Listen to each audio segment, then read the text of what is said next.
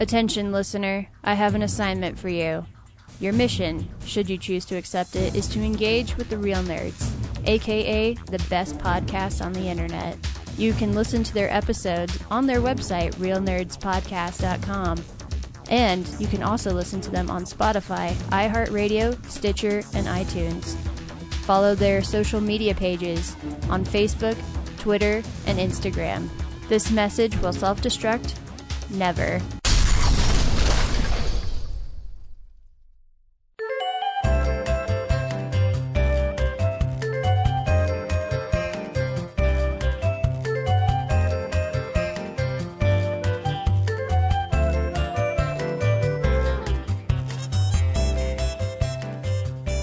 This is Real Nerds Podcast, and for 10 years, we have been seeing movies and podcasting our experience of the world. This week, we saw the Oscar-nominated film Minari. Stay tuned to the end of the episode where we will tell you if you should see the film, play the trailer, and then spoil the movie. I am Ryan. With me is Brad. Hey. And Zach. Hello, everybody. And everything is awesome. Everything is cool when you're part of the Real Nerds team. Everything is awesome when you're potting your dreams. That's right. Yeah. I shouldn't be hired to redo songs. Just full disclosure. Yeah, we should definitely hire Weird Al Yankovic. Yeah. 10 times more talented. Ben, you're giving yourself a lot of credit there. No, oh, wait, me? No, oh no, I was saying he was more talented than I was. I know, but you said only 10 times more talented. I'm like, wow. Oh, okay, I'm sorry. 1 billion times more talented than I am. There you go. I mean, he's only like 500 million more times talented than me. A billion's about right. Well, that's why he allows you to watch him outside of his house at night, because you're 500 million times as good as he is. He's so good, he doesn't need us for anything. Yeah. Ryan could do this show on his own. Brad, you want to go get some coffee? Ryan has done the show on his own. I know he has. Are you the only one who's done a solo episode? No, Henry did one. That's right. Yeah. That's what I do. Mm-hmm. Just freaking, you need talent, you come see me. That's right. That's why I get you to talk about all the Jack Benny and Cary Grant movies. Right. So right. What's exciting about this week is it's the season where we can go around town with Brad. Ooh, snap! Hey, film buddies, follow me around Denver.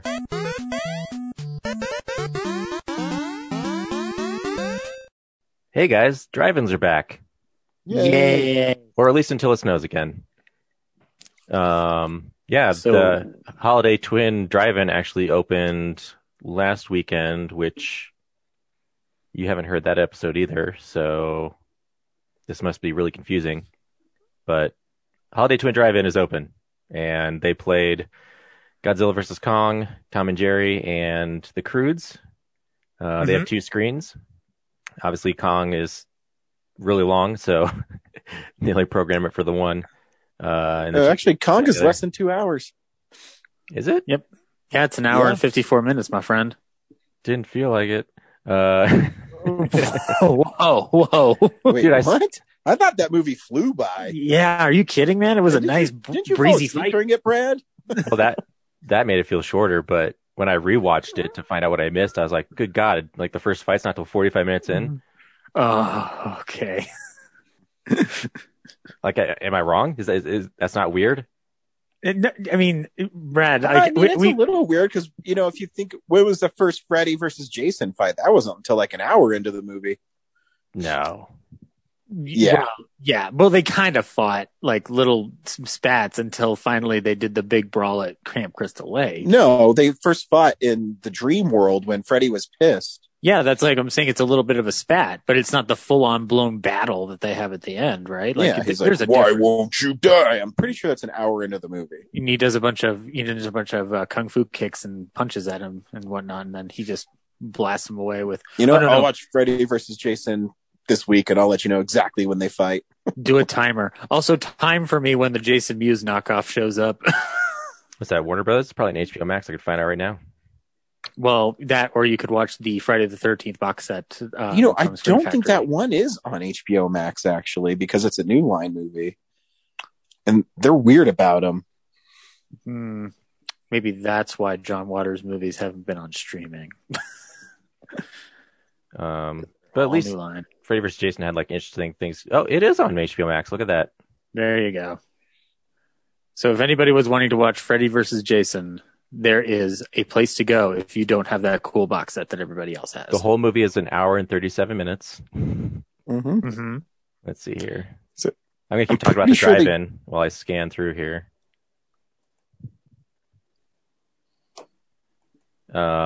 The 88 Drive-In is coming back. I don't think they've even announced their lineup yet, but they said 4/16 is opening day. So my guess is there's definitely a kill Godzilla 5 Kong minutes will be in. a part of it as well. Yeah, probably. And then whatever, probably Tom and Jerry. It'll probably be the same lineup, but they're coming back. So get all your drive-in gear together, your coolers and your concessions. Also buy concessions from them so they make a little extra money. Yeah. Maybe they'll get creative and play Minari. I guess we should also say that, I saw that Alamo is now open tonight, and they're going to start expanding their hours, and hopefully they'll open up their other two locations in Denver.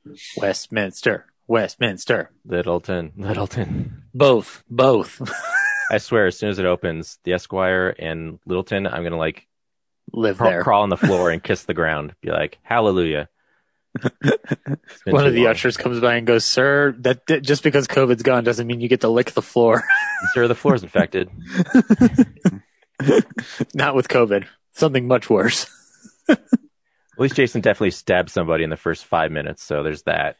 Well, yeah, Godzilla shows up in the first 5 minutes. Yeah, torches an entire community, section of a city for a minute there. That's the catalyst for the kickoff. Yeah, but I'm talking about a legitimate fight between them. I'm pretty sure it's an hour into the movie. Yeah, but it still breezes by. Oh no, Freddy versus Jason. Oh, Freddy versus Jason. Oh, I thought you were talking about Godzilla versus Kong. No, Godzilla and Kong does too. But Freddy versus Jason moves really fast. Oh yeah, Ronnie Yu is a good director at connoting speed. That is definitely an attribute in his corner. Anyway. What else goes on? So we also talk about movie news that I totally just went straight to Brad because I was excited about, theaters opening. But movie news, Blu-rays that are coming out, and stuff we've been watching. Mm-hmm. So I'm going to go ahead and just kick it straight into movie news. It's real news. Well, this is kind of late breaking, that there's theater chains in LA, the ArcLight Cinemas and Pacific Theaters, and they will not be reopening. Amongst the assets that this chain owns is the Cinerama Dome in LA. So the chain of ArcLight and Pacific Theaters is owned by Decurion, and they issued a statement that said as such. After shutting our doors more than a year ago, today we must share the difficult and sad news that Pacific will not be reopening its ArcLight Cinemas and Pacific Theaters locations. This was not the outcome anyone wanted, but despite a huge effort that exhausted all potential options, the company does not have any viable way forward. To all the Pacific and ArcLight employees who have devoted their professional lives to making our theaters the very best places in the world to see movies, we are grateful for your service and your dedication to our customers. To our guests and members of the film industry who have made going to the movies such a magical experience over the years, our deepest thanks. It has been an honor and a pleasure to serve you. They're basically there's a Deadline reports that the author of this one says, behind the scenes, what I hear that's technically happening is that Decurion is handed its keys back to the landlords on all their ArcLight and Pacific properties. That doesn't mean the chain is bankrupt. Rather, it is part of a thick lease negotiation. What happens in this instance is that the landlord decides which keys to keep and which ones they'd like to return to the exhibitor. No word yet that the chain is up for sale. I think it's waiting to see what leases it gets back. Many of the ArcLight venues the chain doesn't own, and it's those, I'm told, where the company is really down to its leases. So you go off the assumption for the moment that it's just gone, and then hope to God that someone will pick up their landmark ones.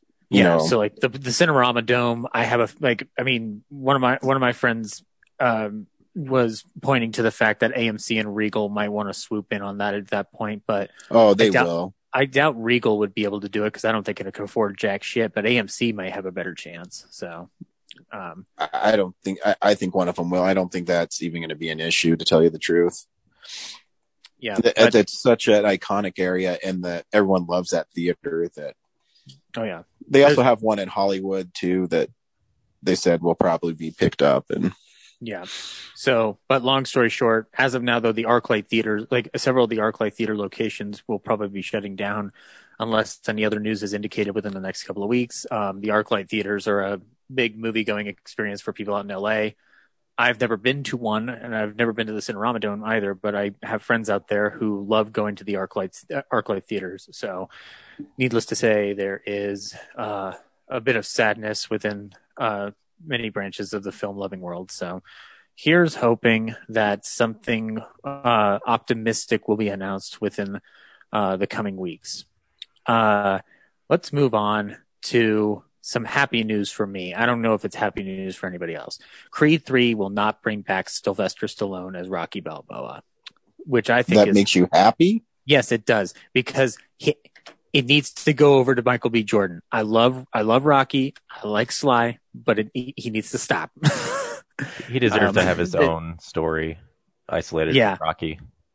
Exactly. That's what. Oh no, I agree, but I mean, I don't think we should be happy that Stallone isn't around. He's there in spirit. He started this whole thing in the 70s. We all know he's always going to get a credit based on characters by Sylvester Stallone. He's never technically going away. But he was already pointing in 2018 that Creed 2 would be the last one. So looks like that's going to be stuck firm too. Now, my other question though is that I didn't realize Creed 2 did well enough to warrant a Creed 3. So that's cool. I'm glad that's the case. So, anyway, do you want some comic book news, guys? How about some comic book news? All right. The Action Comics #1 just sold at a record $3.25 million, at auction. That's insane. I always wonder who buys those comics. Like, who's the person who bought it? Do you think Nicolas Cage still has his copy? And if he doesn't, did he just buy it back? I know that he doesn't, but yeah, I wonder who buys that. Because I mean, most people can't afford that. So I'm trying to look. It didn't say. Yeah, usually it's a private buyer. They won't announce who bought it. Maybe it's Kevin Smith. I don't think so. Yeah, I don't think so either. Maybe Zack Snyder. That would be a nice little Justice League for him. Anywho, so you guys are a little older than me, so you'd probably have a better idea of what American Gladiators is and what it represents. Would you guys want to see a 30 for 30 documentary on it from ESPN? Yeah, I used to love that show when I was a kid. Well, guess what? You're going to get it from director Ben Berman, who was the director of the Amazing Jonathan documentary. Deadline reported that the contestants ready, gladiators ready. And it says that the creator, Johnny Ferrara, will also be part of the project. So probably interviews and also maybe collaborating on production and whatnot. So the only thing that American Gladiators means to me is a reference in the movie The Amazing Panda Adventure, and that's about it. So I will be, much like how 30 for 30 taught me what the XFL was and why it tanked. I am very curious to see what American Gladiators represents in that grand scheme. Brad, did you used to watch American Gladiators? I did. Was it like laser zap? Yeah. Every time I watch Dodgeball, his team always reminded me of him. Oh yeah, Blazer. It's funny, like watching it. I was like this show that was on for a long time, but literally when I was watching it is when it was like invented. So yeah. I always wanted to go on it. I know there's an NES game I used to have that was based on it. After watching like all the Nickelodeon like game shows, like that and American Gladiators are just like, I wish that was like a thing you could just do without having to like be on the show, Yeah. I guess Ninja Warrior's that, but it'd just be cool like if over the summer, downtown Denver had like, a Double Dare course or an American Gladiators course that you could. That would be sweet. Just go on a Saturday and show up, and it's it's not televised, but you get to play it. Does Legends of the Hidden Temple fall into this category of competition show, like in the style of this, or is that a little too stretching it? It is, but it's like, because I remember that. No, I literally watched it this week. It's I don't know. It is it's the same thing, but it's so much more theatrical, I guess. Okay, gotcha. Like it has a story attached to it rather than just like answering questions. Okay, fair enough. But yeah, look for the American Gladiators 30 for 30 doc coming soon. Got 2 more pieces of news. There's some news of a new series afoot. It's going to be called The 39 Steps. It's going to be based on John Buchan's novel. It's going to star Benedict Cumberbatch. It's going to be a limited series adaptation with Mark L. Smith, the writer of The Revenant, doing the scripts, and Edward Berger directing the episodes. Edward Berger working on the Patrick Melrose show from Showtime, which featured Cumberbatch. The 39 Steps, for anybody who doesn't know, it's a novel from 1915 that was then adapted into many different variations, whether plays, there's even a video game of it, and several movies, including one by Mr. Hitchcock. I am going to allow it. So that the matter's set. I'm excited to see what they do with this because more than likely they're going to actually adhere to the book and not try to run off of the Hitchcock one, because the Hitchcock one kind of goes away from the main story and Hitchcock does his own version of it. But I don't know, Ryan, would you watch a limited series version with Benedict Cumberbatch? Yeah. Did when we did Our Shamley, was that the first time you saw 39 Steps? I can't remember. No, I've seen it before. But I think other ones you hadn't seen before. That's right. Yeah. Yeah, I think it's a thing that could be updated for sure. Yeah, I think you could definitely apply certain things from today, like different things from the spy realm or international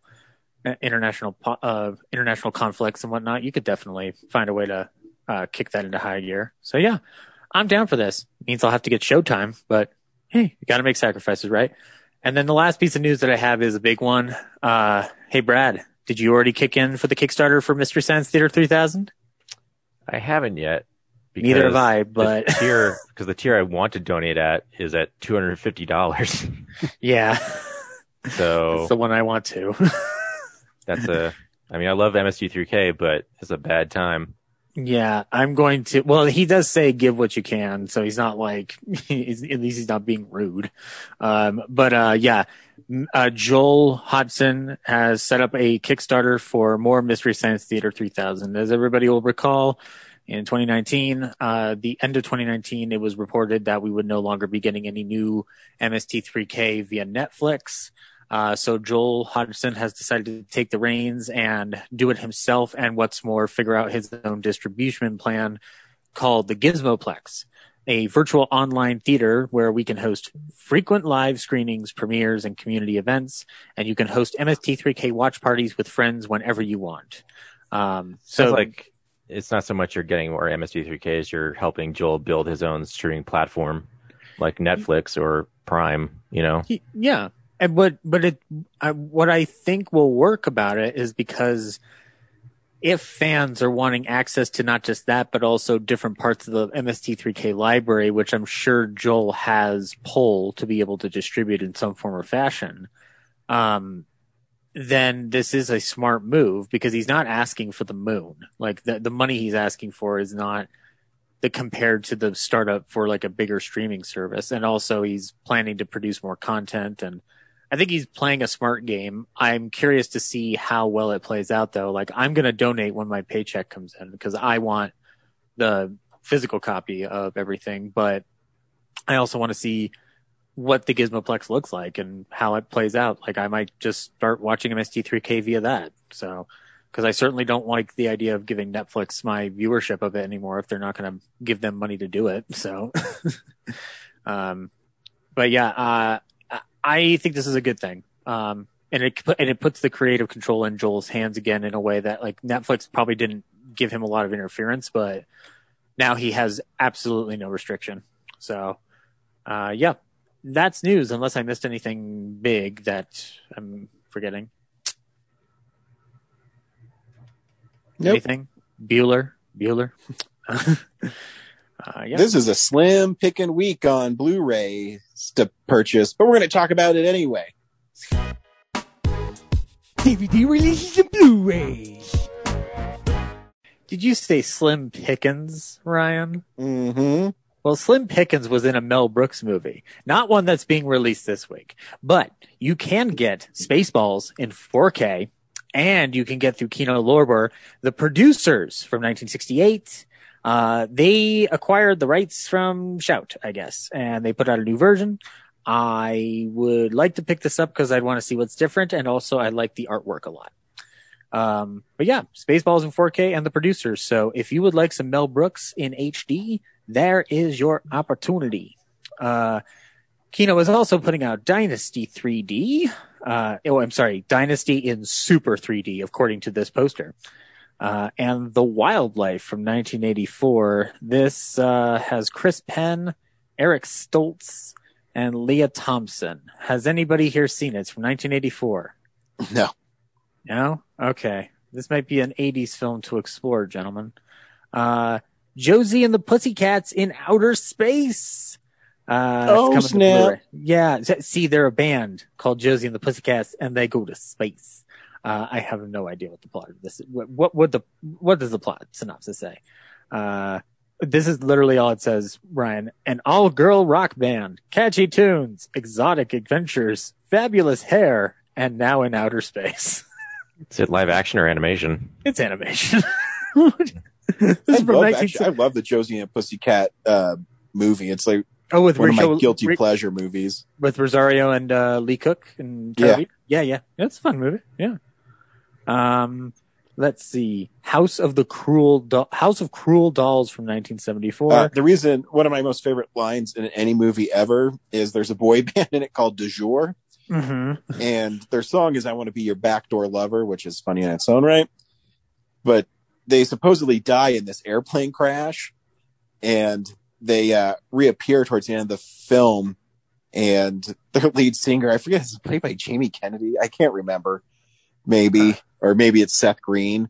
It's been a while since I've seen it, so I don't remember it. Yeah, they crash at a Metallica concert, and he says, and not a day goes by where I don't thank God I know every word to Enter the Sandman. It's stupid, but it's funny. Yeah. Yeah, maybe I should give it a rewatch, Ryan. You should. If we have an absolutely dead week, let's just do a retro review of it. Sure. Absolutely. Like, I'm talking. I think it's coming out. I think I saw it's coming out on Blu-ray. Not this week. No. Like, they announced it. I can't remember if it's like a Shout Select or like Warner Archive. I can't remember where I saw it. I know it's a Paramount movie. I don't know where I saw it. I gotcha. Maybe I was dreaming. Yeah, I don't know, Ryan. I'm actually dreaming about next week's lineup because it's packed. But anyway, back to this week. I'll stick to the current. Don't worry. Leap of Faith, the William Friedkin on The Exorcist documentary, is coming out to Blu-ray. It's a Shudder original. I'm actually been wanting to see this, but I've also heard a lot of people shaking their heads at it. So I guess I'll just watch it and judge for myself. This is a movie from 1937 called History is Made at Night with Jean Arthur, Charles Boyer, Colin Clive, and June Preston. Walter Ranger produced it, so that's a foreign correspondent connection for us, Ryan. But it's coming out through Criterion. Jean Arthur is beautiful. Oh, I don't know if you know this, but she's amazing, Ryan. I do. It's almost as if I'm in love with her. But anyway, it doesn't matter. She can't hear me. I think she's passed away, unfortunately. But anyway, the story is a wealthy divorcee falls for a charming Parisian, but her insanely jealous ex-husband will do anything to get her back.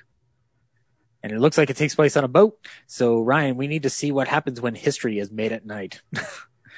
And then, let's see, Hercules and the Captive Women with Reg Park and Faye Spain. This is coming to you from the Film Detective.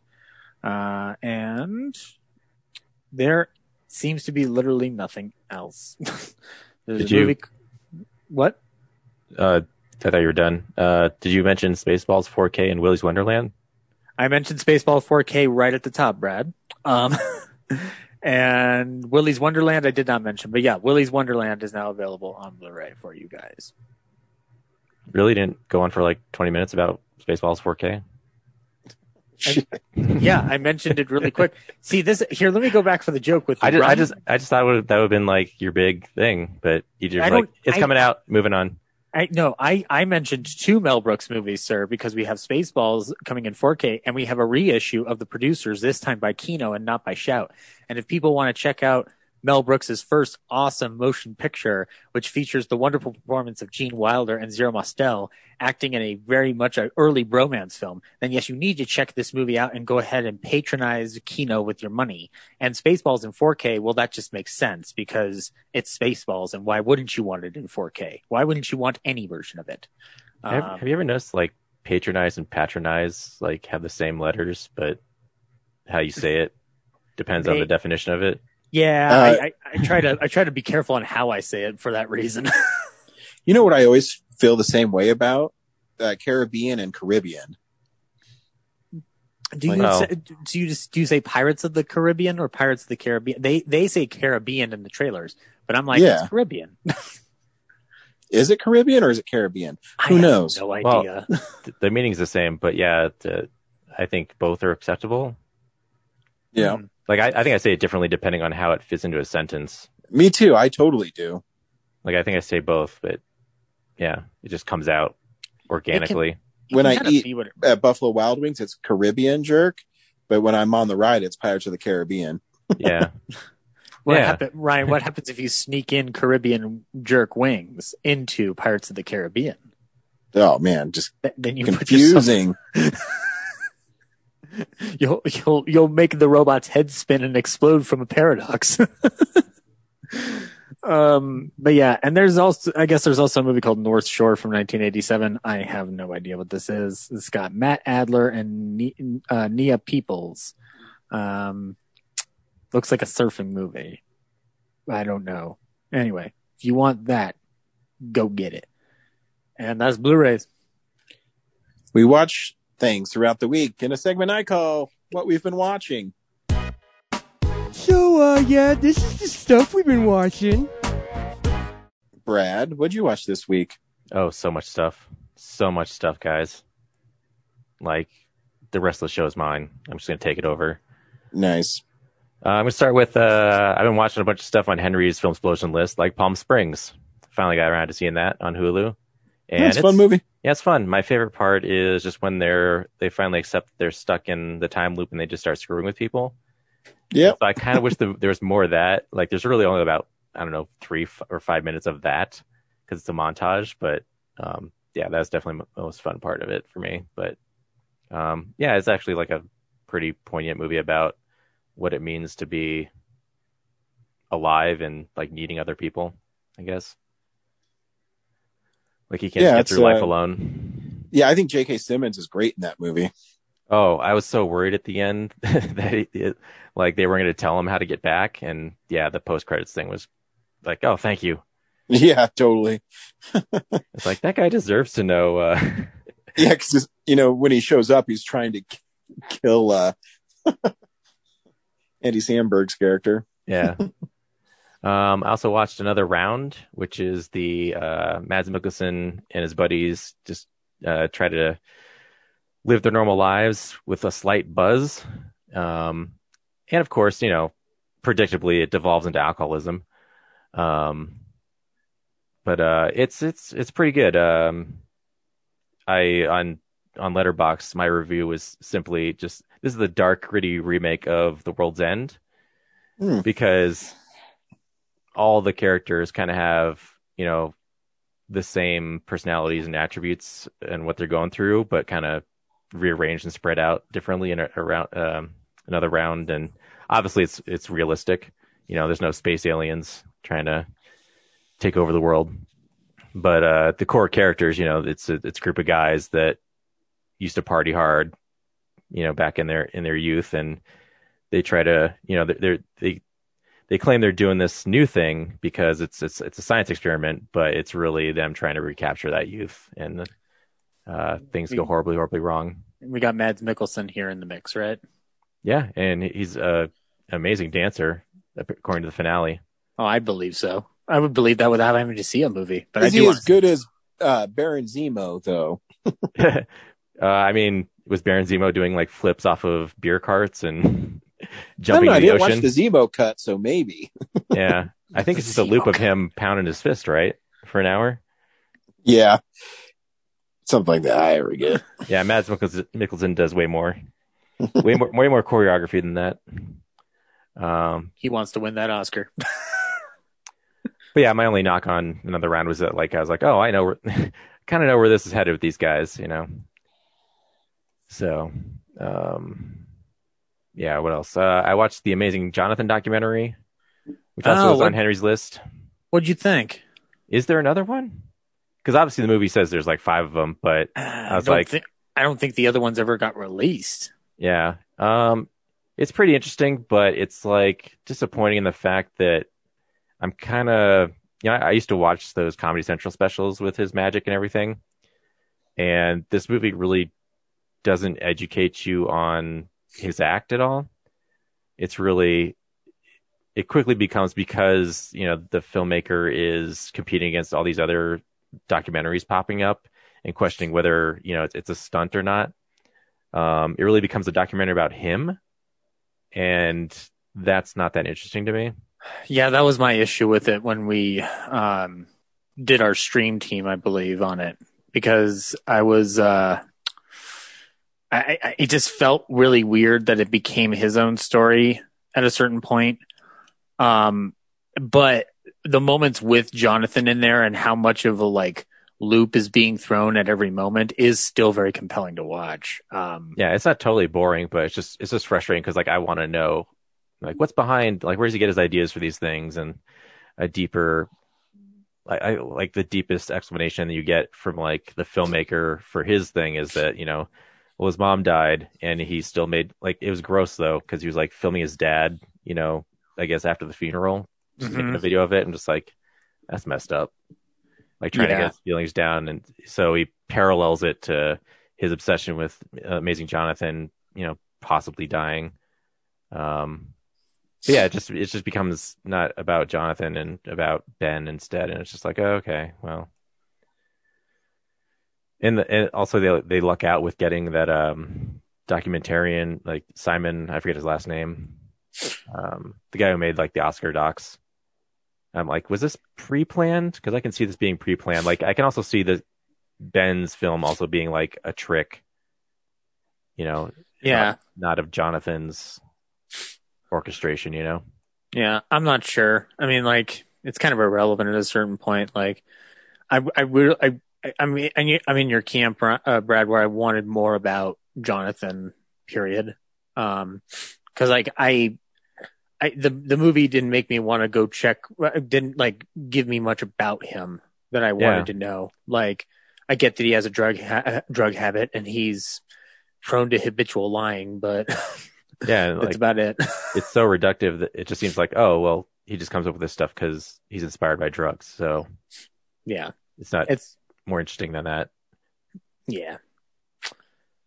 But it's worth watching to see what you make of it, because it's just you might take something out of it. I know Henry really liked it, so. Yeah, I shouldn't speak for him, but I kind of felt like he just liked it because it was different. What could be it? Yeah, and it is different, but it's just at the end I was okay, well, what was the, it's so unfocused. It just deviates so much. It's kind of hard to get into it. Anyway. I also watched, so that was it for Henry stuff. I went to the theater and watched the Oscar shorts, live action and animation. And there's in the live action, there's 5 films, and they were all pretty powerful. I think all deserving, each deserving of consideration. Strangely, though, they were all based in law enforcement of some fashion. The first one was The Present, which I forget what countries it involved, but there's this family that lives right on the border of, I think, Israel and Palestine. And they have to cross the border to get to like the closest area of commerce. So every day, this guy has to like go through a security check, right? Mm-hmm. The weird part about this movie is that, we know this isn't his first trip through the border, and he cops an attitude right away about it, which I'm like, this isn't his first rodeo. He knows he probably shouldn't do that. And he's not really given a reason, like, he's not like frustrated by anything else and projecting it elsewhere, So that's the catalyst for all the bad stuff that happens next. But yeah, he just wants to go. It's his anniversary. He wants to go into town and get a present for his wife, which is a new refrigerator. And the amazing part that I didn't think about is like, how does he get it back? And that's kind of what the rest of the movie is. And he's got his little girl with him the whole time, and she's watching like just people be mean to him because he's from across the border. And obviously there's a spat at the gate that I don't want to reveal too much about, but is pretty like, oh gosh, how is this going to resolve itself? The second one I really liked is called Feeling Through, and it's in New York. There's this guy who's just out hanging out with his buddies, and then towards the end of the night, he's trying to go home, or he's trying to go to a hookup with this girl, and he doesn't want to help people, but then he sees this guy on the street corner with a sign that says he's deaf and blind, and he needs help, like trying to get to a bus stop. And so he begrudgingly offers to help him, and that little act, like, just entraps him ensnares him into helping him for the rest of the night. And then the guy eventually learns how hard that life must be, and he just learns empathy from helping. I forget the character's name, but the deaf blind guy. So that was pretty cool.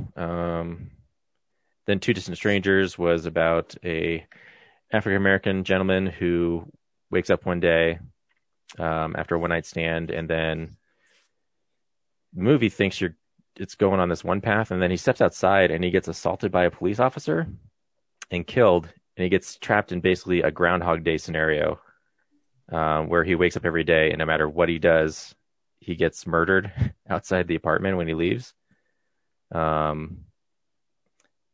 The only part that like was odd was the music choice. There's like some Steve Winwood song that they used. So why would a police officer just murder him? I don't understand. Well, the cop is definitely racist. And so he does it just because? Yeah, like he's just out to get him. Okay. And then they like eventually the guy's like, look, you're going to keep killing me. So over me just having, like, he accuses him of having marijuana, and he obviously doesn't. And even so though the guy kills him for it, man, that's a really shitty cop. Well, he resists, obviously. He's like, I don't deserve to be searched, and then it escalates. And then eventually he stops resisting, and he still gets killed. He's like, dude, just, all I want to do is get home, so just drive me home. And you think they're coming to an understanding, but again, it's just this ploy to like screw with him. And so he finally gets back to his apartment, and the cop like kills him again. Yeah, it's like, I get what the point they're making, and actually there was this like cool overhead shot of where his blood pool formed in the shape of Africa, but like I get the thing of like, they feel like every day, no matter what they do, they can't win. So, but yeah, the police cop definitely seemed like a really cartoonish character. So, if it's what, like 10 minutes probably. So it's a really big idea to squeeze into that amount of time. It's really high concept, Like I said, it's like Groundhog Day, but dealing with law enforcement and race relations. But yeah, the Steve Winwood track was really weird. I think it's Steve Winwood. It's not the High Life song, but it's another one. But it's so 80s that I'm just like, so many other better choices, I think. Then there's White Eye, which a guy finds a bike tied to a post that he thinks is his, and that was stolen. And it's all one take, all one continuous shot, which is amazing. It's just on this corner in, God, I think it was Palestine. Yeah.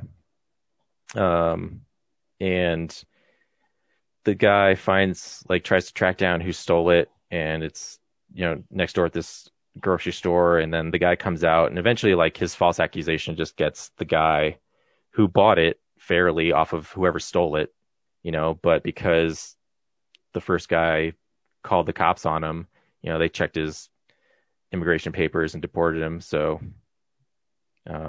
like, unrelated, like, if that never happened, he would still be living his undercover life and everything on the down low. So that was sad. And then The Letter Room actually had Oscar Isaac and Alia Shawkat in it. And Oscar Isaac is a corrections officer who gets promoted to the letter room, which is where they scan all the mail and, make sure there's not contraband going through the prison and everything. Like files and cakes and stuff like that. Yeah. Yeah. But not cartoonish like that. Just I know. like part of his training, they said, like, yeah, sometimes they'll bake the drugs into the paper. So definitely wear gloves. Mm. Yeah. And he starts like reading, he's told not to read the letters, just, skim them for keywords. But there's like romantic ones. So he starts getting ensnared into almost like he's like reading erotic novels, Yeah. Ew. Yeah, it's really kind of gross, but like they portray, he's this lonely guy who, just kind of lives a life that doesn't draw a ton of attention. So he starts to pretty much fall in love with the girl writing the letter to this guy on death row. And then finally he gets one letter that says she's going to kill herself. And then he's like, are we supposed to do anything about people outside the prison that are in danger?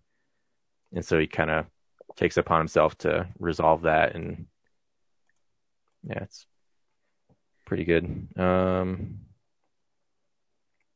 And then the animation ones weren't quite as heavy. They're really more art pieces.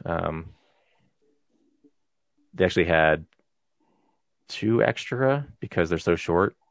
So like just recommendations, not so much Oscar ones. But yeah, there's like one from Pixar and Disney that was pretty cute. The Burrow one's really cute. Yeah, did you watch them? I've seen Burrow. I don't think I've seen the other ones. Yeah, a lot of 2D animation. Like there's one really abstract one. This is the second one. The third one is just a single like pan down of this really like large, elaborate, like triangular. I'm not sure what. It just looked like the hierarchy of society. And so it's just thousands of like little animated things going on all at once as it's panning down. And it's like all the people at the bottom are in conflict and doing things that support all the regal stuff at the top. Like that was just like a visually spectacular thing to watch. Yeah, I don't want to take up too much time.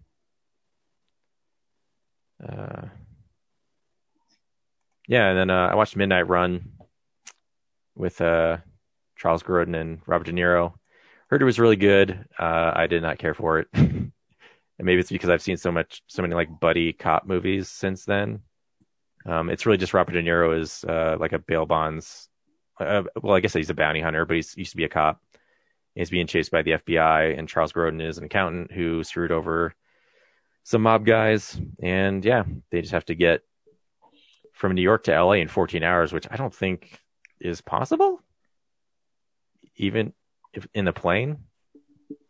LA to New York flying? Oh, I guess, yeah, in a plane. They can't use the flying plane. would be like flying is like 3.5 hours, 4 hours. Yeah, you're right. I meant by like car or train. No, because it's like Yeah. Denver to Columbus, Ohio is like 24 hours. Yeah, so when they can't do it by plane, the plan immediately dissolves. But I was like, did I miss a part where they said like he got an extension on his time? Because it seemed like a really hard out when he had to be back in that 14 hours. But yeah, they take trains and cars for the rest of the way. So I was like, okay. And yeah, like, I don't know, the banter between them is not that interesting, you know? Considered a classic. Yeah, I didn't love it. Yeah, Yaphet Kotto's in it. Yeah, he's the lead FBI guy. And then the last thing I watched was animated series on streaming. I watched the 2020 Animaniacs, which is fun to see back. But they only bring back the Warner Brothers Dot and Pinky and the Brain.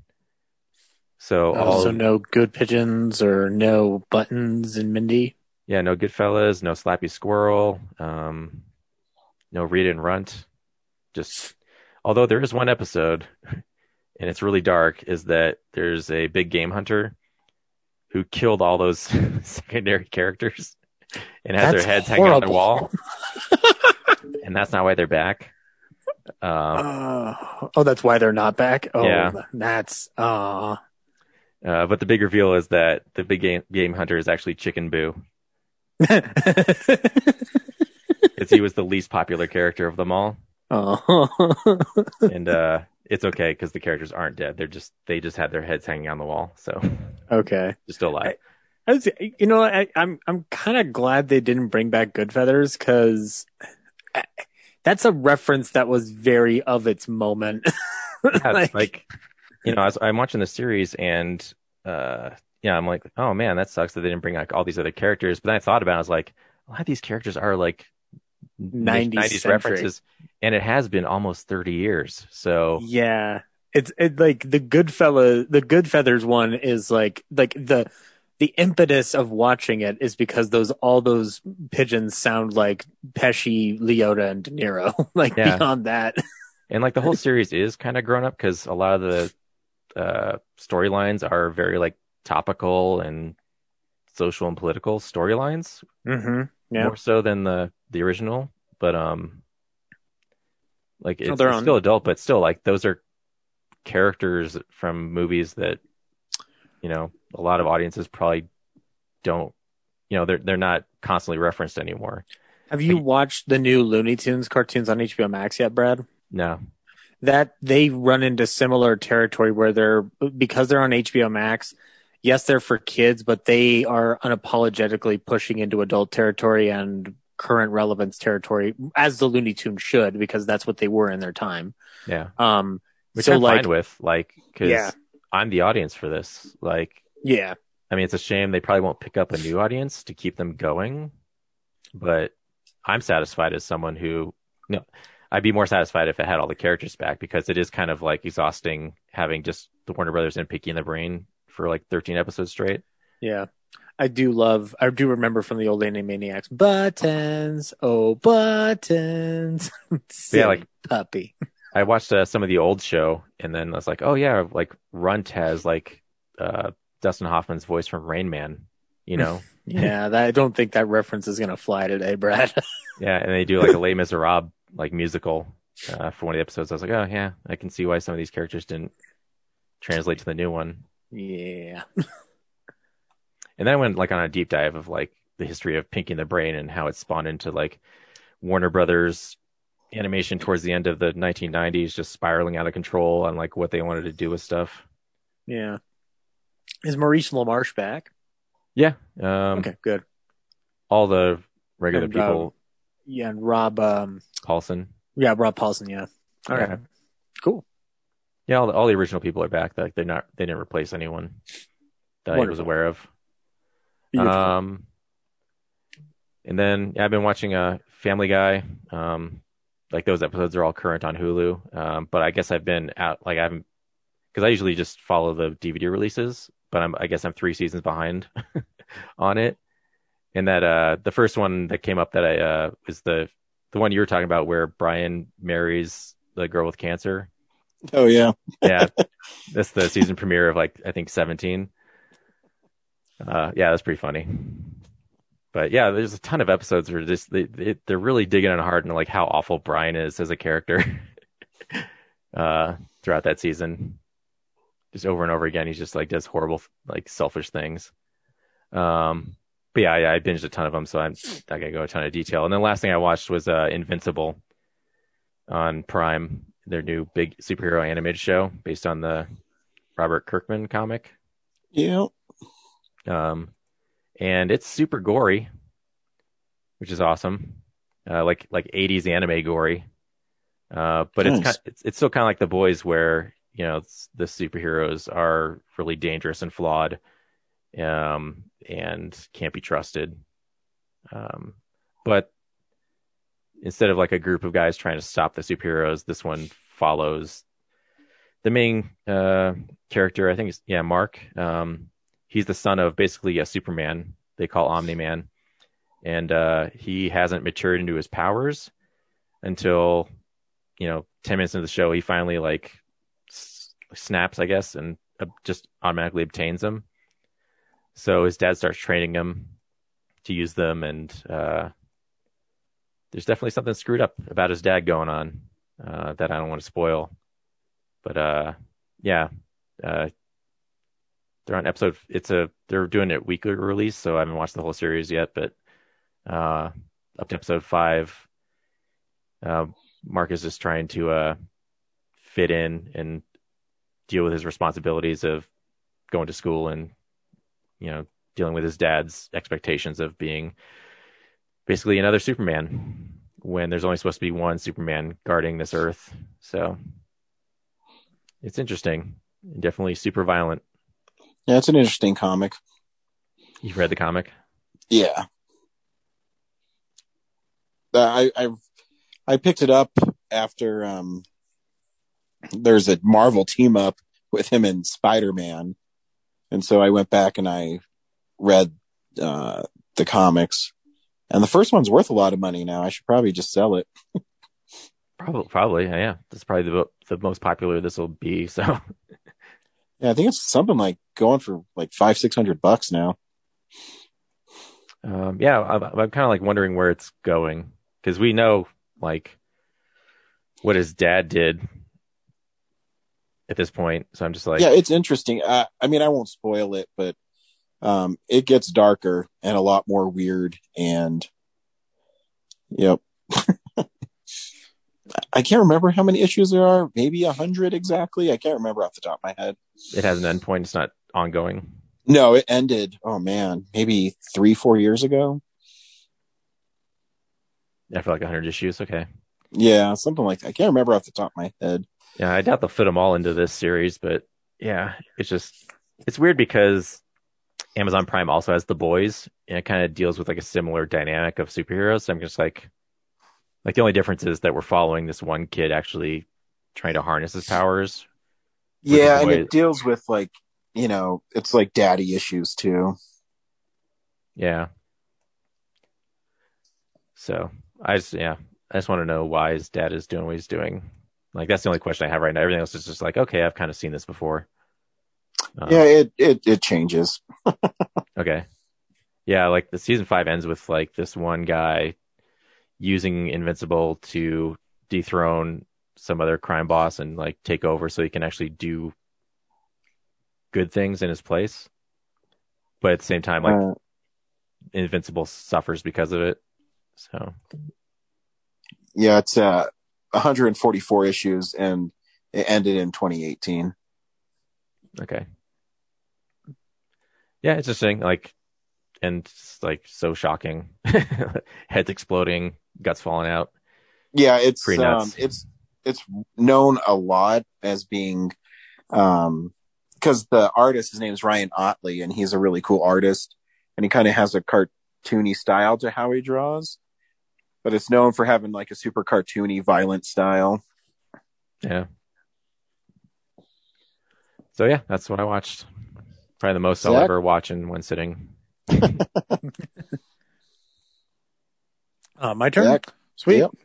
Yeah, I watched a couple things. I was able to pick up the Screen Factory edition of The Body Snatcher with Boris Karloff. It's a Robert Wise film, produced by Val Lewton. This was my favorite Val Lewton film when I first started getting into Val Lewton in film school, because I had that Warner Brothers DVD box set that they put out, and I sold that, unfortunately, out of desperation, along with a lot of my other stuff. And so I'm slowly building up my Lewton collection again. And The Body Snatcher still stands as my favorite. It's so fucking wonderful. Have you ever seen it, Ryan? Yeah. Yeah. So for anybody who doesn't know the story, Boris Karloff plays a coachman who acquires bodies for medical purposes at a time when the medical profession is seeking those bodies to perform autopsies as cadavers to find solutions to different maladies. And slowly but surely, the murders start piling up, and a new young doctor becomes suspicious of the whole affair. And it's a good chance for Karloff to really sink his teeth into something just truly malicious, so not too dissimilar from The Black Cat. It's just a wonderful piece. And actually I'd forgotten about the intensity of the Lugosi Karloff scene, like the big scene with them together where Lugosi's trying to basically blackmail him to be like, if you don't give me money, I'll tell. And it is one of those great little moments. And there's a featurette on the Blu-ray from the same one of the same historians who covered the team up movies on that 4-pack that they put out not too long ago, Ryan. Mm-hmm. And he gave a good breakdown as to why that scene is great, but he also kind of revealed, like, I didn't realize, like, Lugosi at this point was definitely, like, not only on the outs, but like he took like a day to get through that one quick scene. But the final result is incredible. And yeah, if you haven't seen it, you got to pick it up. It's one of many Scream Factory Val Lewtons that are coming out. I've got Isle of the Dead coming to me via Warner Archive sometime this week. That one I rewatched at Film Club not too long ago. And that was a fun one. That actually has a lot to do with the quarantine, so it's more than relevant. And then I did 2 ballyhoos covering 2 different films, one of which is The Last Man on Earth with Vincent Price. Hadn't seen it in a while, and it still holds up pretty well for me. It actually it's a lot darker than I remembered it being, and given the time that it was made and the kind of role Vincent Price is asked to play, he's not specifically equipped for that role, but he's still wonderful in it. So it's almost just like it's miscast, but it's not like unwatchable miscast. Like, it's definitely like he still compels you. It's just you probably should have gotten technically a different actor for it, but still a pretty solid adaptation of Matheson. And then and it actually has compelled me. I want to go back to Matheson's I Am Legend novel and read through it and dig myself into it, because I haven't read it since high school. And then we did a movie called To Each His Own, which I did with Olivia Carmel, who's been on our show before. This is a movie I'd never seen before, Ryan, but it's Olivia de Havilland's the first movie she won an Oscar for. In the movie, she plays a woman who has built up a successful business that has now transitioned over into war manufacturing, and she's doing fire watches with this lord during the war. And in the process, she and this gentleman start connecting a little bit, and she starts unfolding her story of how she got there. And what it unfolds into basically amounts to her falling in love with a pilot, having a child out of wedlock. The pilot dies, and then she has to find a way to have the baby and then keep it without becoming a town scandal. And in the process, of an elaborate scheme to keep the baby by having it left on the doorstep of another person, and then she just offers to raise it, and then no scandal done. It gets adopted by another person, another family, the husband of which was attracted to Olivia's character at one point. The intricacies of this plot are astounding, and I don't want to spoil it, Ryan, because here's the kicker. I want you to watch this movie, and you won't have to pay for it because technically it doesn't have a release. It's available on the Internet Archive. That's the only place you can find this Oscar-winning film from 1946. It's a fucking crime. And it's clearly a rip from TCM, but the movie is wonderful, Ryan. Like that movie tore my heart apart and then built it back up within the span of 2 hours. Like, it is very, very incredible. Olivia de Havilland's performance is wonderful. There's a scene where she bargains with the family who got her child to try to get the child back, and she does this weird turn by the time that she has the kid in her home, and the kid helps her realize that she's not his actual mother, and you just see her face drain in such a way that I was just so impressed by it. It's remarkable. And this is the movie she returned to acting for, really, after her fight with Jack Warner over the contract disputes that ended up breaking the 7-year contract rules for actors, which, as we all know, Cary Grant didn't subscribe to that nonsense, and so that's why he was independent. And so, yeah, Ryan, if you could check this out, I would, because I don't know when this is coming out on an actual release. Like, there's a Blu-ray available in France or something.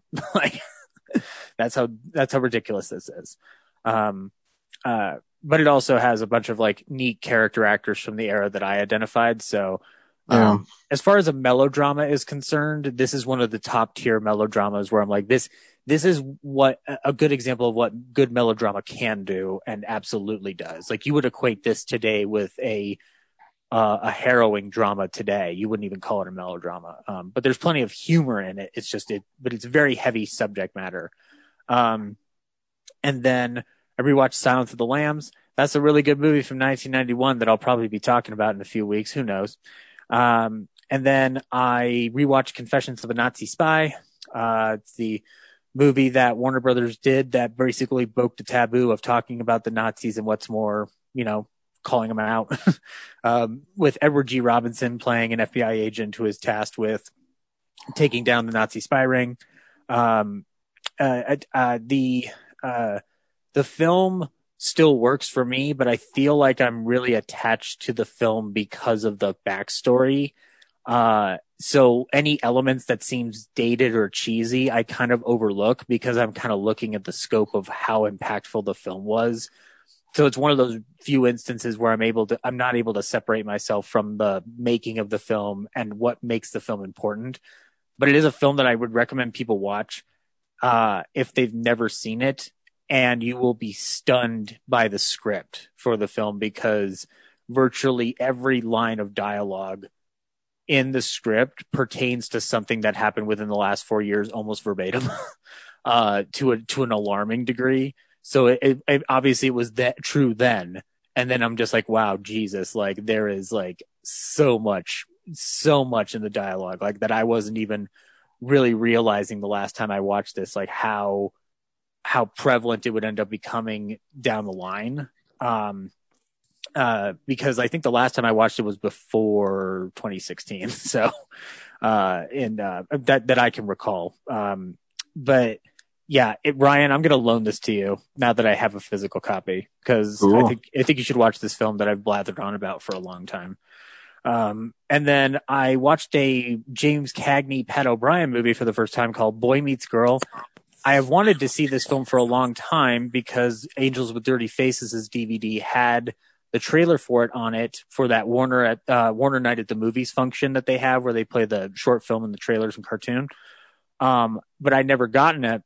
And I picked it up with that Warner Archive flash sale that they did. And movie's not great. It was kind of like a weird letdown after years of wanting to see this movie because the story is James Cagney and Pat O'Brien are two crazy writers at a studio called Royal Pictures who, how does one describe this plot? They are being tasked with reviving the career of a cowboy star. Dick Foran plays the cowboy star. They get into tussles with their lead producer at the studio, played by Ralph Bellamy, who actually Ralph Bellamy is my favorite performance in the movie. He's fucking great in it. And in the process of trying to revive this screen career by spouting out a bunch of different stories, a waitress comes into the producer's office, faints. They discover she's pregnant, and the baby comes, and they decide to make the baby the studio's new big star that will star opposite this cowboy star and build up his profile.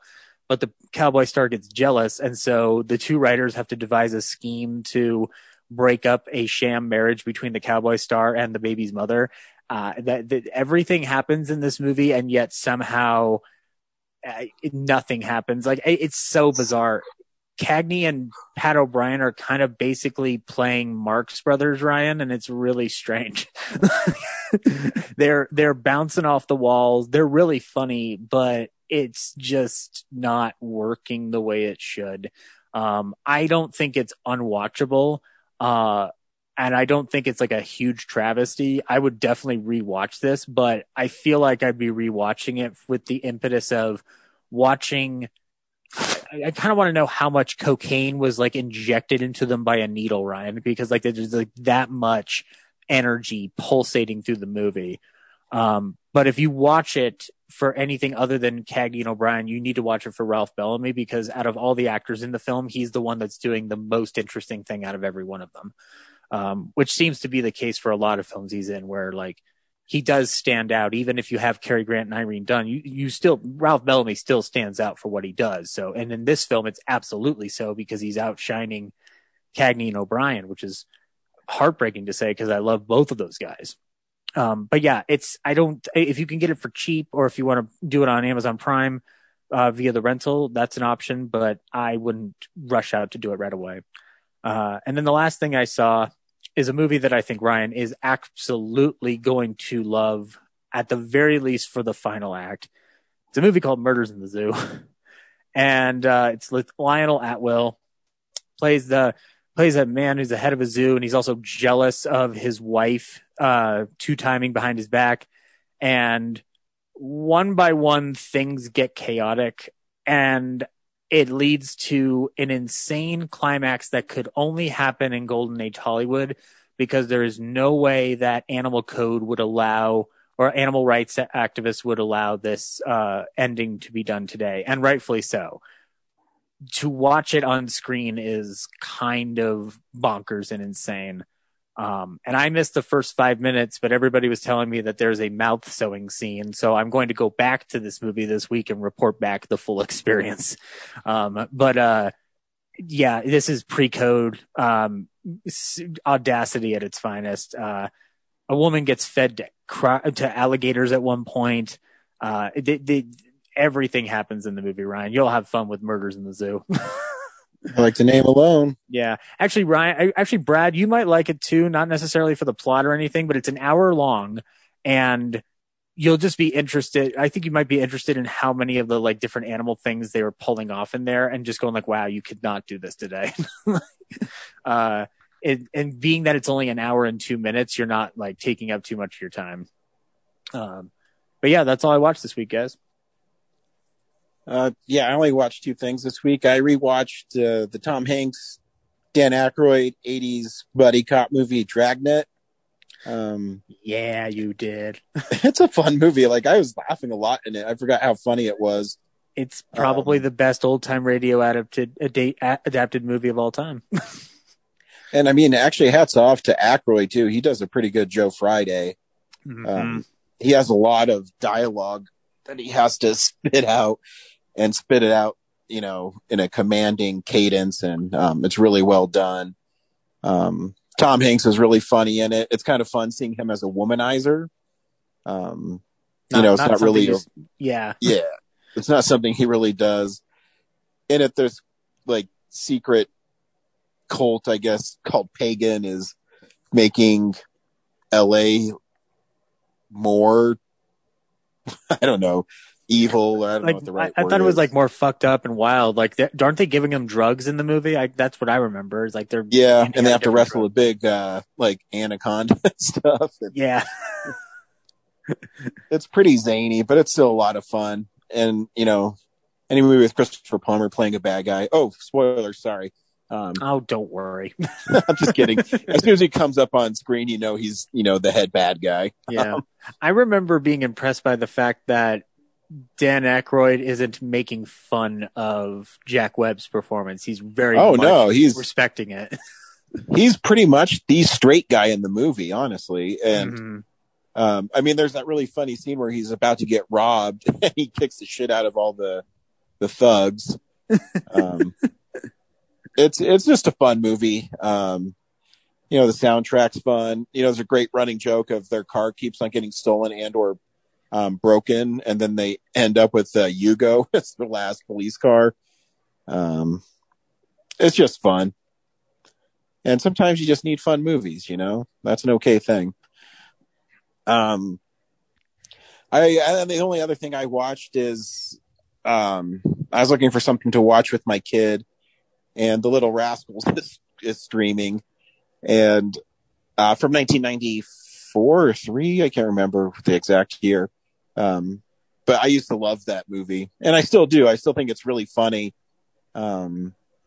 because the kid actors are being fed lines, and they're not very good actors, but there's something funny about kids saying adult lines in kid situations, if that makes sense.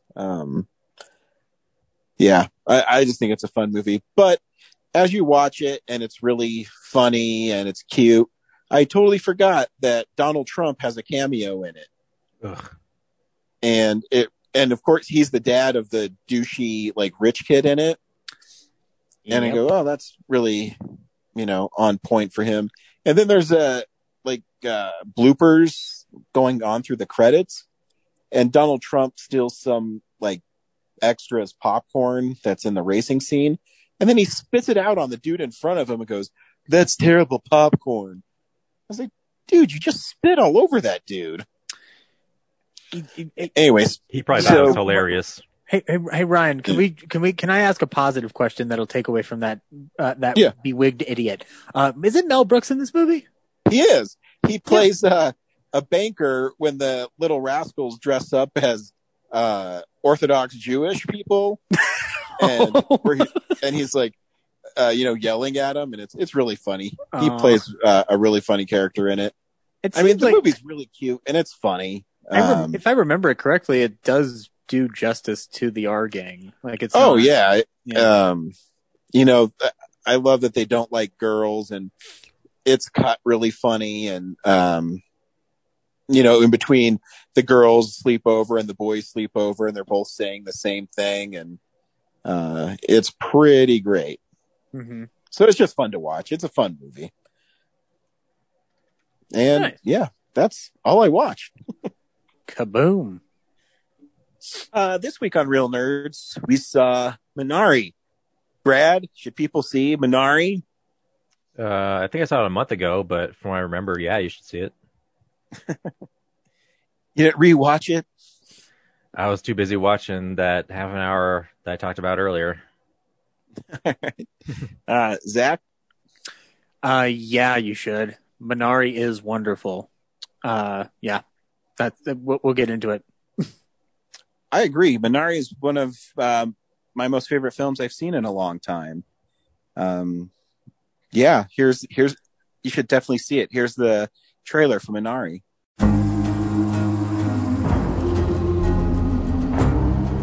David, look! They're wheels! Wheels? 여기 대체 어디야? 집이지. 우리 새로 시작한다고 그랬잖아. 이게 그거야. 아빠는 빅 가든 하나 만들 거야.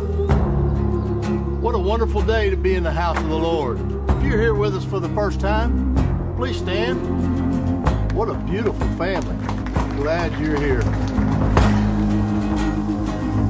How's your daddy like that new farm? He growing things good, doing things right? Yes.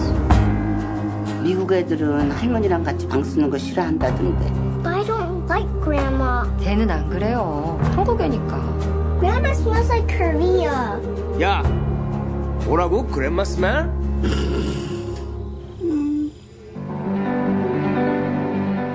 우리 여기 있다가 망할 거야. 애들을 위해서라도 한 번 더 생각해 볼 수 있잖아. 애들도 한 번쯤 아빠가 뭔가 해내는 거 봐야 될 거 아니야.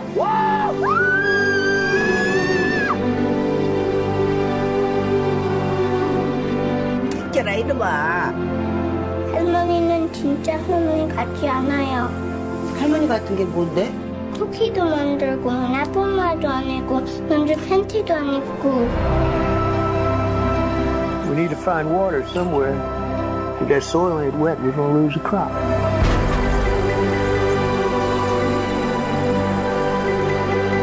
결혼하면서 했던 말 기억나?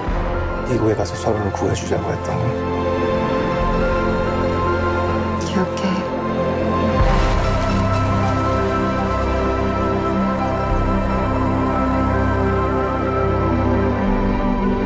어이, 프리티 보이, 프리티 보이.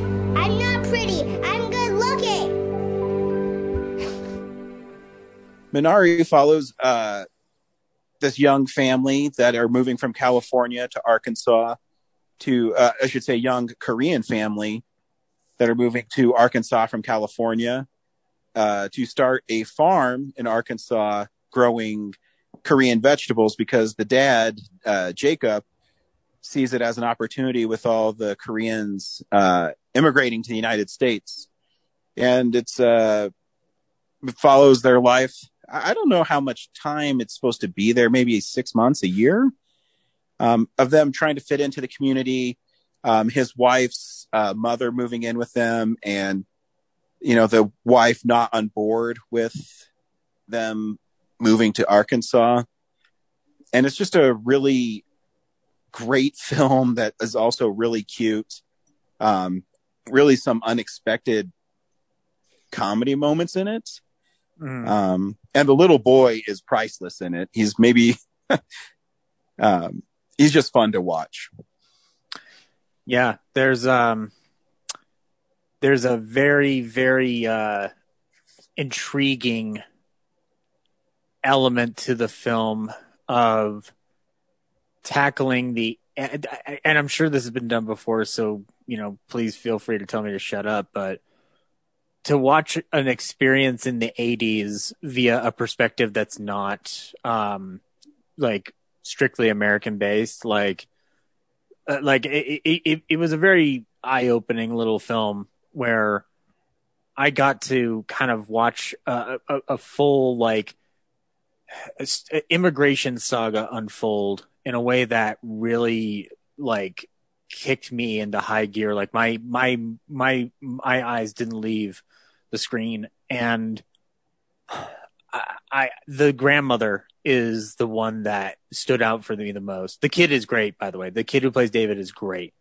But I want to make sure I apologize if I'm mispronouncing her name wrong, but Yoon Yoo-jung, who plays the grandmother, is fucking incredible.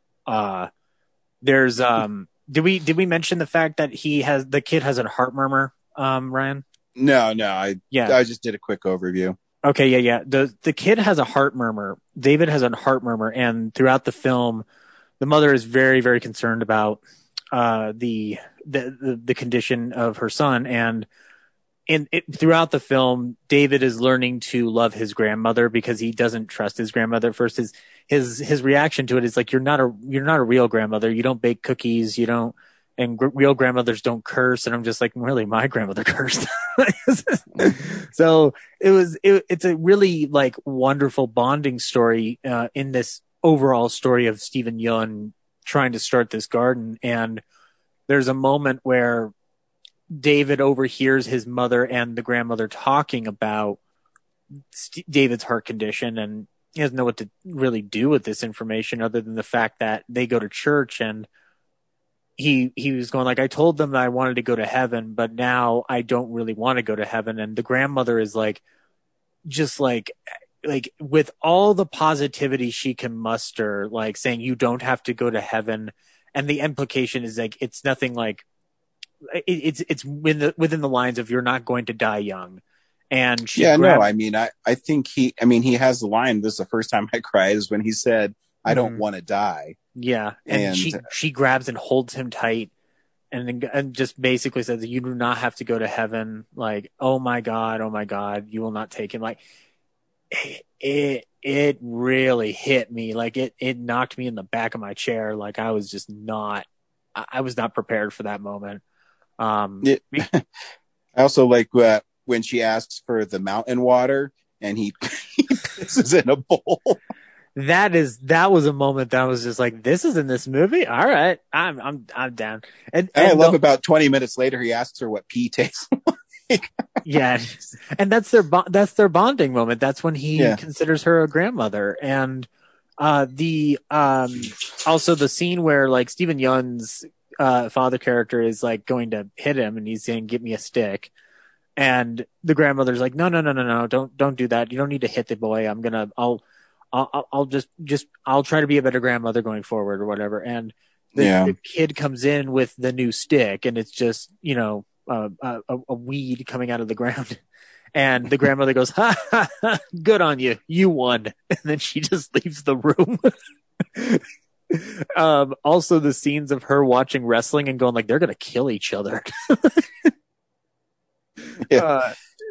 It's a nice little story of an elderly person stuck into this overall family drama. And we haven't talked about Will Patton yet. Will Patton's in this movie. He plays the farmer that's helping out Steven Yeun, and he's quite a character.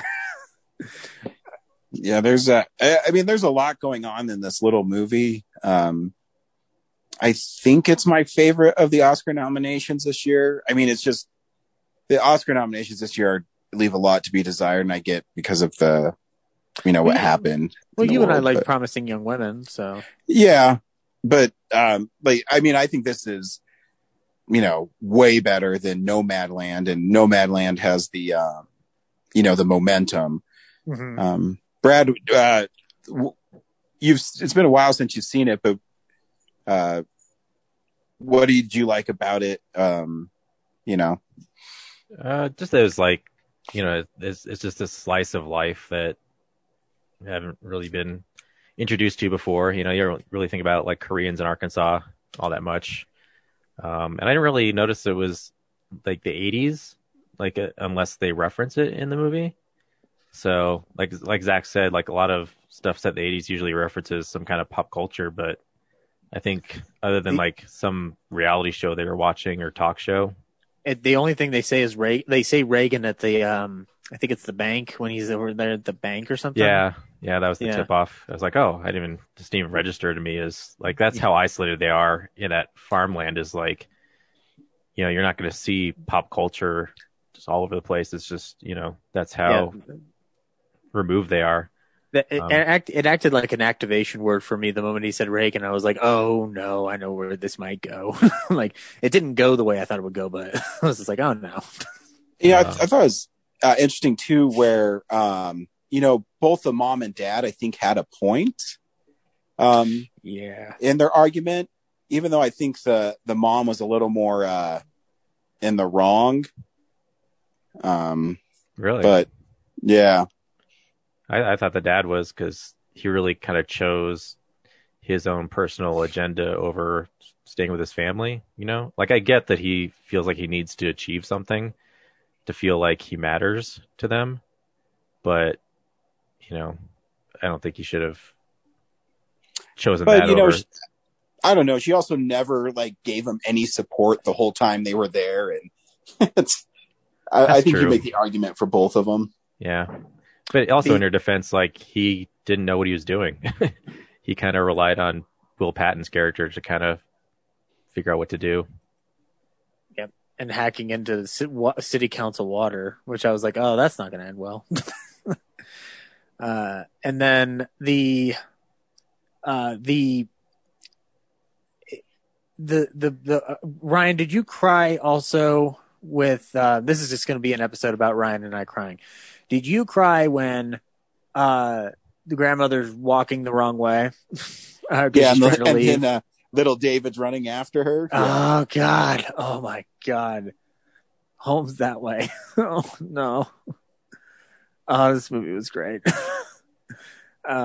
It's a remarkable film. And the director of it apparently was born in Denver before his family moved to Arkansas. So it's kind of like semi-autobiographical.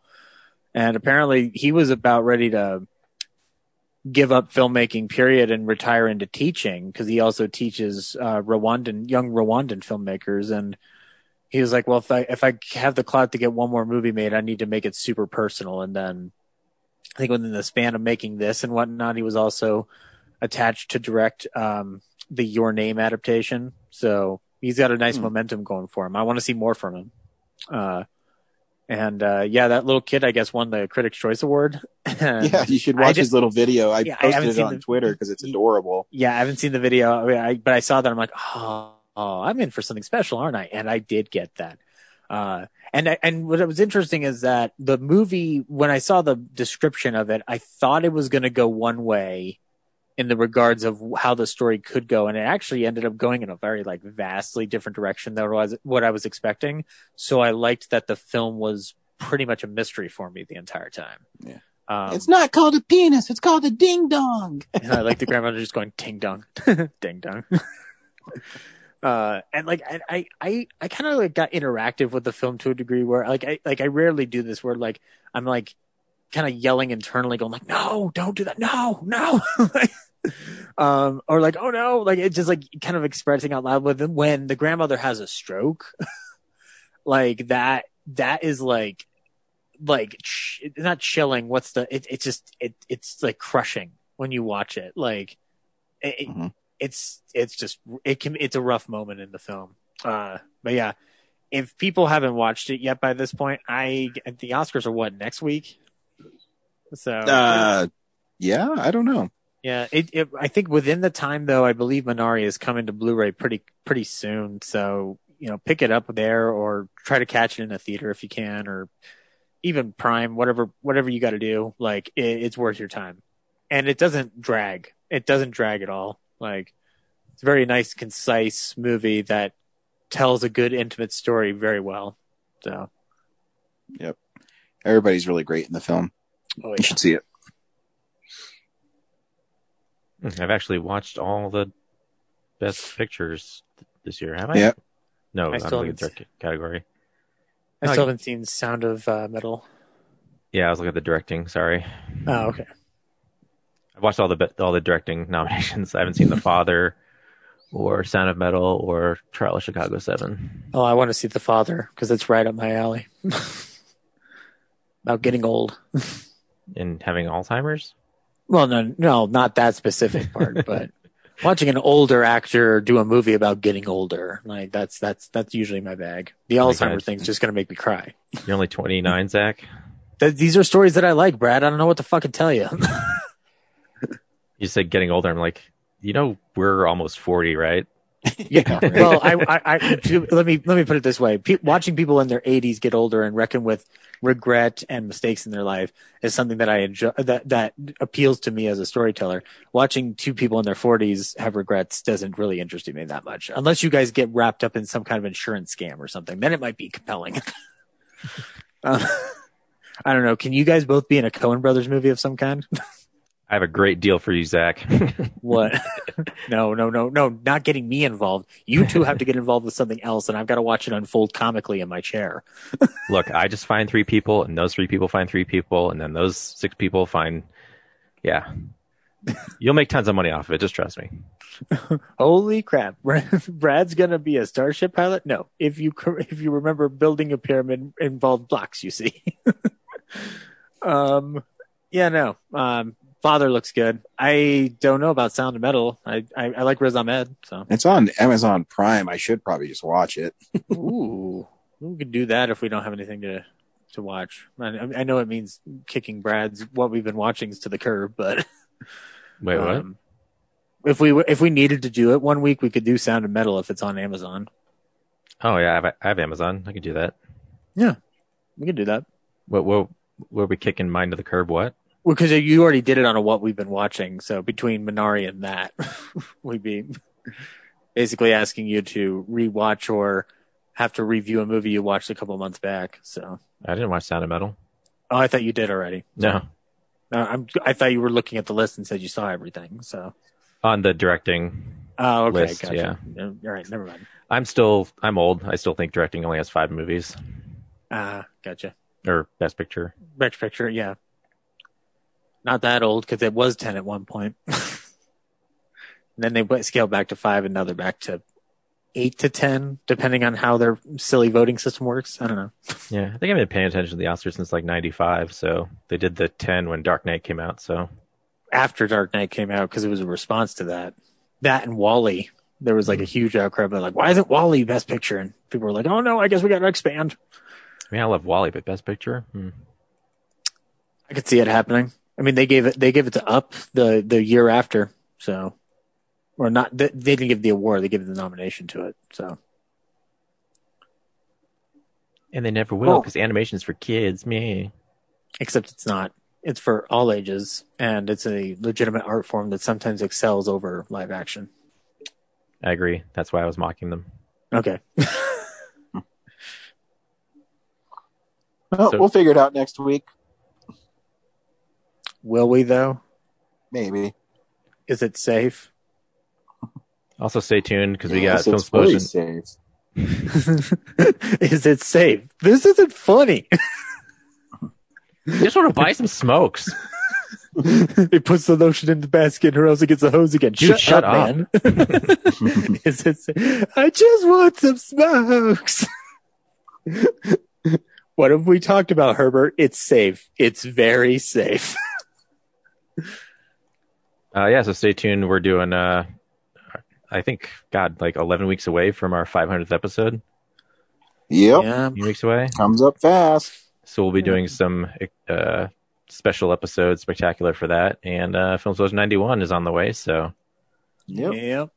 Stay tuned for that. Heck yeah. And then we've got 2001 and then 2011. Yikes. Is 2011 going to be one? Because didn't you guys already do one for Film Explosion 2011? Or? That was the very first Film Explosion, but I think it'd be interesting to see if our opinions have changed. I know mine have. Yep. Okay. Sweet. I will see you guys next week. All right. Bye. Bye.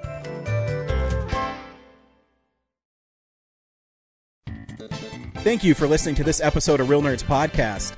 Real Nerds Podcast is a production of Nebulous Visions Multimedia. Thank you to Sparks Mandrill and Plan 9 Studios for our kick-ass theme song. Also, if you're in the Denver area and you're looking for a cool place to see movies, we see them at the Alamo Draft House in Littleton and now also in Sloan's Lake. Thank you to Colorado Coins, Cards, and Comics for supplying us with all our comic needs, especially you, Andrew. You know who you are. And a big shout out to James's mom. I'm giving you an electronic hug that you can feel through the airwaves. Thanks for listening, and have a nice day.